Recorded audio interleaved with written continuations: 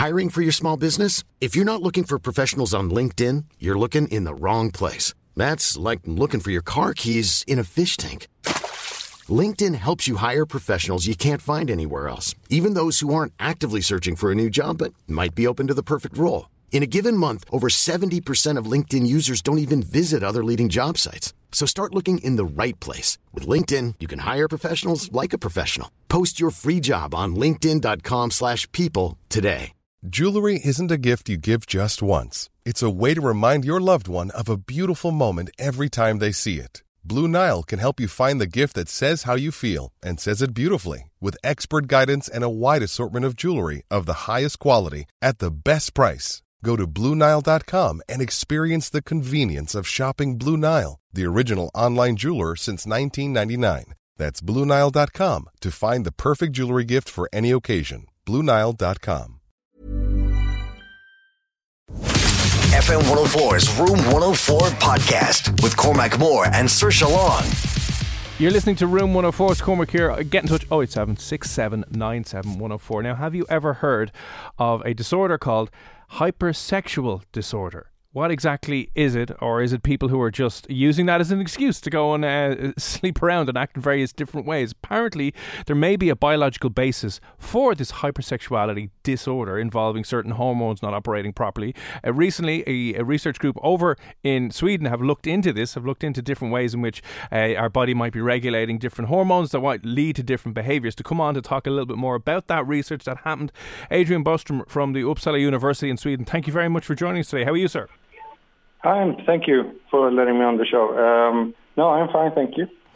Happy to be on the show. Brilliant, yeah. I suppose, what exactly is, this was question number one, hypersexual disorder? What is it, and what does it kind of look like when it's presented in people? Well, that's an interesting question. As defined in by the World Health Organization, briefly, it's a persistent pattern of failure to control intense sexual urges that basically becomes the central focus of the person's life, causing them to neglect health and personal interests. And you need the symptoms to be present for 6 months or more.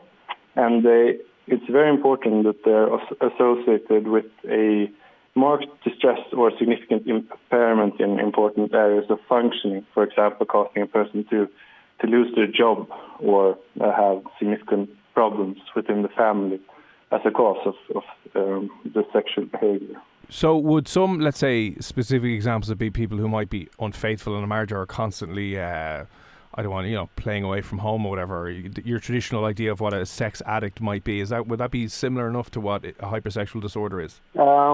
It could be. The important thing that differentiates two is that immoral sort of sexual activity is not a cause for this diagnosis, but rather it is the person's own experience of impairment that makes for the diagnosis. So the person that sort of engages in these activities has to experience significant distress or impairment in their daily life. And it's important that this is then subjectively or objectively confirmed, for example, by losing their jobs or having significant social difficulties or problems within their families as a result of this disorder. So that's a long answer to your question. Yeah. I'm not trying to excuse, as I said, any of those sort of immoral behaviour where if someone's listening right now and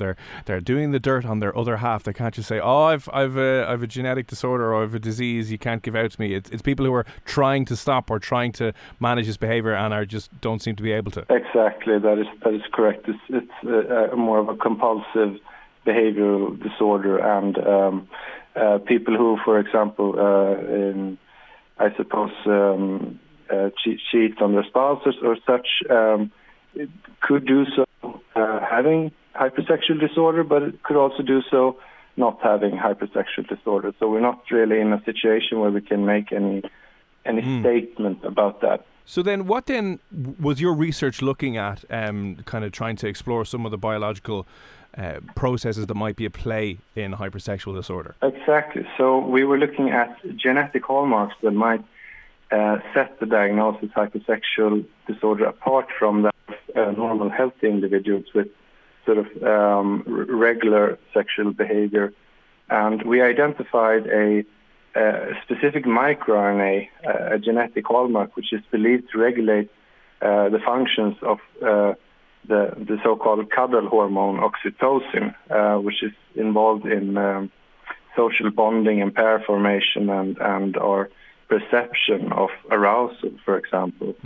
And we also demonstrate in some of our unpublished research that hypersexual disorder patients have higher levels of oxytocin, and after successful treatment with cognitive behavioral therapy, these levels of oxytocin are reduced to that of people who do not suffer from the condition. So oxytocin appears to play an integral role in hypersexual disorder, and this is quite intriguing as it opens up the opportunity for doing further research about potential treatment options involving oxytocin regulating drug therapy, for example, which might be of some use to these patients. It's interesting that cognitive CBT or cognitive behavioural therapy actually had an impact on the hormone levels. I find that kind of fascinating, that just from managing your own thoughts that people were able to decrease those levels. Exactly. So the question is the oxytocin, the elevated oxytocin levels caused by increased sexual activity in itself, and then perhaps the therapy leads to reduced sexual activity and therefore lower oxytocin levels. This is an option we're exploring. But there could be alternative explanations to this, of course, as well. So it's a bit too soon to say for sure. So after doing this, I know you worked with about 60 people who have been diagnosed with the disorder, and saw some different things that have come out of that research and seen some positive results with cognitive behavioural therapy. Is there anything in particular that the next line of research that you're going to be looking into will focus on in particular regarding the hypersexual disorder? Right now, we're very intrigued to further develop this cognitive behavioral therapy, which has been quite efficacious in treating this condition, at least in the patients that have been studied so far. We're also interested in taking this research further by studying the effects of oxytocin-regulating drug therapy in response to hypersexual disorder. I think this is where some of the research is going. For me personally, I'm interested in the genetic aspects of these findings. The genetic marker that we identified is known to regulate several hundred different genes involved in the oxytocin system in the brain, and I want to explore this a bit further, the way this is actually functioning in the brain, so to say. Well, Adrian, thanks a million for giving up your time this evening. As I said, it's a fascinating area of research that I think more and more people are going to be interested in looking into. Would you recommend where would be the best place for people to maybe have a look at your research or find stuff that you're publishing online?